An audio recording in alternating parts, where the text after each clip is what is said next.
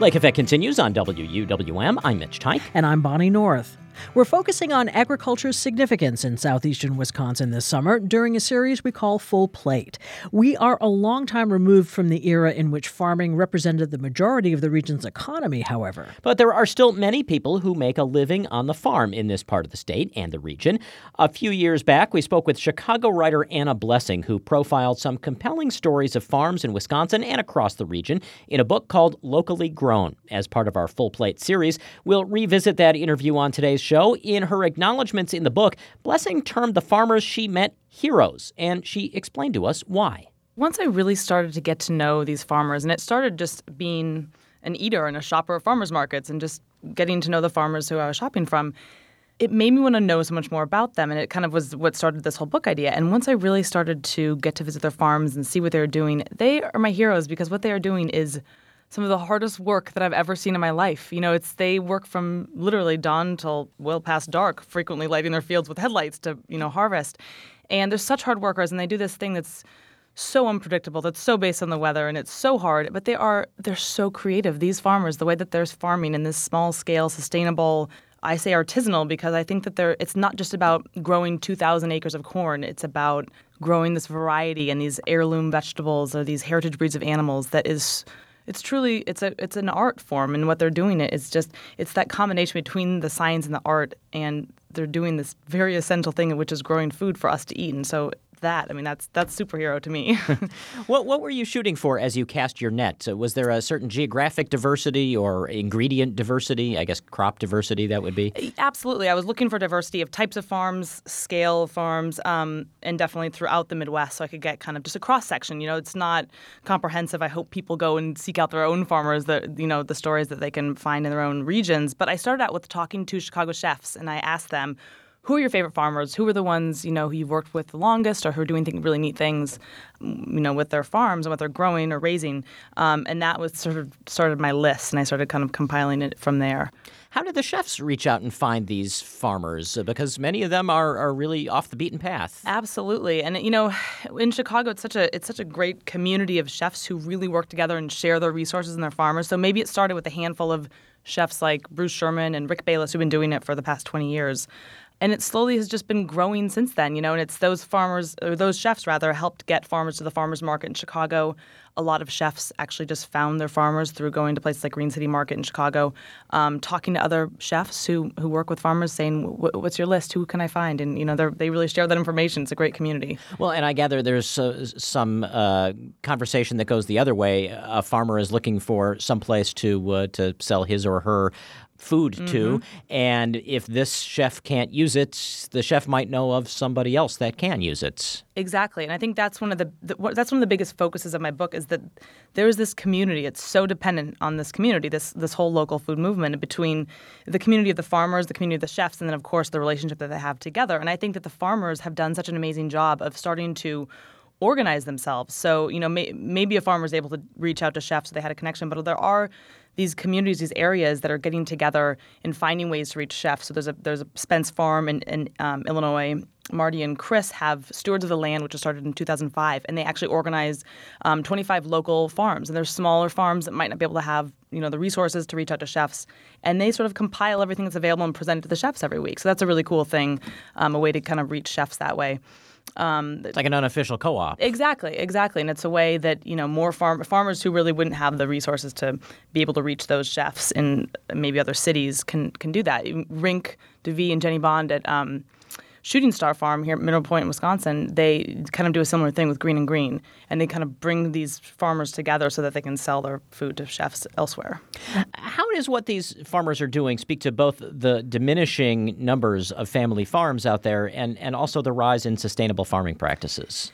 These farmers, and part of the reason I really wanted to focus on them and tell their stories is because they realized that they had to, I say refashioning the family farm, they had to find a new way to do it because the farms that were in existence, that were generational family farms, places like Gunther Farms or Becker Lane Organic, those are farms that have been around for 4 or 5 generations, and they were failing because of the major industry, huge farms that were pushing them out. Right. Was it Becker that was at one point selling their pigs for the same price that we were selling for in the Depression? Yeah, I mean both of them, because they're both hog farmers, and that's exactly right. And they realized that if we're going to make this farm work, we have to do something different. So they used the same methods that maybe the grandfather was using, keeping the pigs outside, keeping that same sustainability that was sort of natural, inherent in traditional farming. But then they started to reach out to chefs. And in some ways, chefs have really become they're sort of the baseline for this movement succeeding. They're the spokesman for the farmers. They support them. They allow them to do these creative things. I mean, Greg Gunthorpe, with his hog farm, he actually has a USDA-certified processing plant on his farm, which is unheard of because he's so small, and the USDA doesn't just go throwing plants everywhere. You're right. He had to drag them kicking and screaming to come out there. Exactly. And he probably couldn't have done that if he didn't have the support of these chefs who wanted his meat, and he wanted to be able to process it in a way that he approved of, and he wanted to be able to butcher it for cuts that chefs would want. So it's this relationship is so important. A lot of these farmers have transformed the family farm and made it so that they can survive on maybe 120 acres. But it's really important to have that relationship with those chefs. The other thing that you write about that shows up quite a bit is really the sense of loyalty these chefs have to many of these family farms. Yeah, I always say that chefs are hard to pin down, except when you ask them about their farmers, and then you can get them to sit and talk for like hours about their farmers. I mean, and every one of them will say it started out with finding food that tasted good. I mean, that was the first priority. We wouldn't do this if the food didn't taste good. But then once they got to know these farmers, and I think once everyone gets to know these farmers, there's so many stories, and they're just these people with these rich histories and interests, and they're irresistible, And I think the chefs have developed these relationships that it is so much more than just a farmer providing food to a chef, and they become friends, and they become practically extended family members, and they collaborate on things together, and it's this really, really cool relationship. Would you say, are these farms together almost developing a template for how it can be done? I think they are. I mean, I think we're still trying to find a way that it can be done in a scalable way. It is sort of based on a network and patchwork of farms, and even the chefs who are working with farmers, one farmer can't provide everything that chef needs. So a chef may work with as many as 40 farmers in a given year.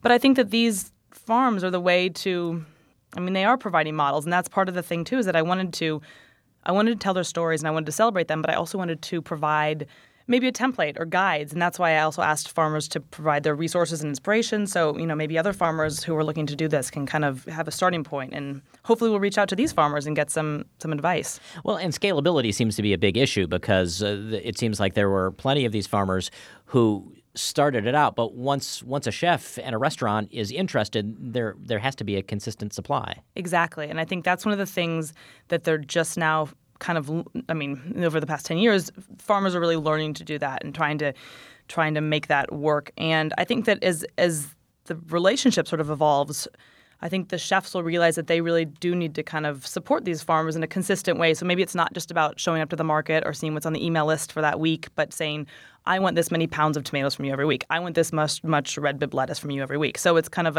that part's dependable for the farmers, and then they can go off and do creative things and grow smaller crops.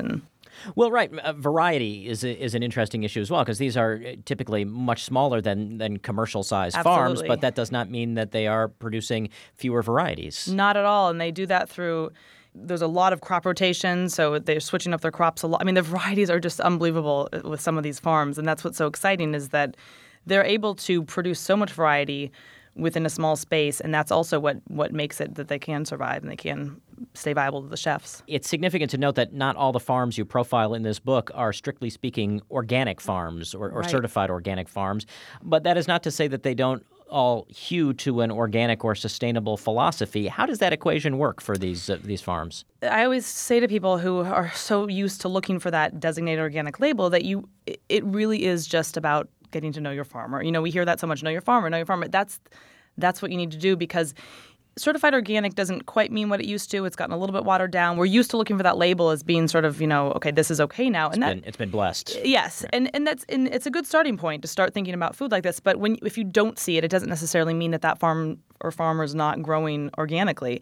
And it might be that just the cost was prohibitive for them to get certified organic. It is an expensive process. It's a tedious process.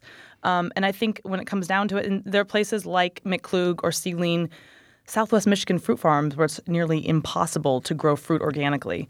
That doesn't mean that they don't take major measures to grow as sustainably as they can. They use integrated pest management to try to track their pests and manage it that way. What people, I think is that when something's certified organic or when something's organic, that means that it's, you plant your seed and you let it grow. And that's not true. There are still sprays and inputs. They're just organic input. And in fact, Mick Klug, and speaking with Abby Klug, there are organic chemicals that are allowed to be certified organic that they wouldn't use and they wouldn't feel comfortable using on their crops because you do still have to spray those organic crops. So it's just a matter of sort of the balance of it. And, so I think I always tell people you just really do have to ask your farmer. If you don't see the USDA certified organic, it doesn't mean that you shouldn't buy from them. You need to get to know the story. And again, even if they are not certified organic, there's a certain interest in sustainability that all these farms have that you profile. Absolutely. And I think that these farmers are interested in keeping the land healthy and sustainability, not just with the land and how they're treating their crops, but, paying living wages to their workers, just the whole system that they're interested in farming sustainably. But, I think that they would all say, too, is that when you grow this way and you really use what nature has put out for these, what the systems that nature has, that's your soil's healthy, your food tastes better. Your soil is rich in nutrients, your food has more nutrients. So it really just becomes this. Sometimes it's more work, but it makes sense once you start tasting that food and you see it. So I think that's another really inspiring thing is to see that happening and working. This must have been kind of a fun assignment. It was such a fun assignment. I feel so lucky to have gotten to just go hang out on farms all last summer. More and more, we don't go to farms. We don't experience being on a farm, and I certainly hadn't. And getting to visit all of these farms, it was... I just say again and again, it is like magic. We know where our food comes from in an abstract way, even if we've seen a carrot come out of the ground. But to really go there and see it, it's just magic. You see a seed and you're like, how does this happen from this? And every single time I'm just blown away by it. So. Well, and you also did the photography for this book. These are, fairly photogenic places. They are. They're beautiful. And I think that part of the beauty is in the little bit of the disheveled, messy kind of unkemptness of what these smaller farms are. You don't see the pristine roads and you don't see the, flawless, weed-free tracks between the crops. But that's sort of what makes them, I think, gives them their beauty. Well, so most of us aren't about to go out and open a restaurant. So what do you think, aside from the beauty and the remarkable story that each of these farms has, what is the takeaway message that you hope people who might pick up this book might carry with them? I really hope that it starts a conversation maybe it just is continuing a conversation for many, but starts a conversation too, because it is about starting to talk to these farmers. And a lot of us have access to great farmers markets in the Midwest. And it's going beyond just going and getting your weekly food there, but starting to talk to the farmers. We have this incredible gift of having the person who grew our food standing right there before us, and you can ask them anything. And I think I want to encourage people to read these stories and want to know more about their own farmers in their own regions. And I have a 2-year-old, and she's just entered her why stage. And for me, it might make my days challenging, but I sort of encourage people to go back to that 2-year-old state of mind and start asking your farmers why. Why are these eggs blue? Why do you have this many varieties of radishes? Why are you growing the food you're growing? Why are you organic? Why aren't you organic? And just start asking those questions to start learning more. Anna Blessing, thanks so much. Thanks so much, Mitch. Anna Blessing speaking on Lake Effect in 2012 about her book Locally Grown. You can find all the interviews in our Full Plate series at WUWM.com.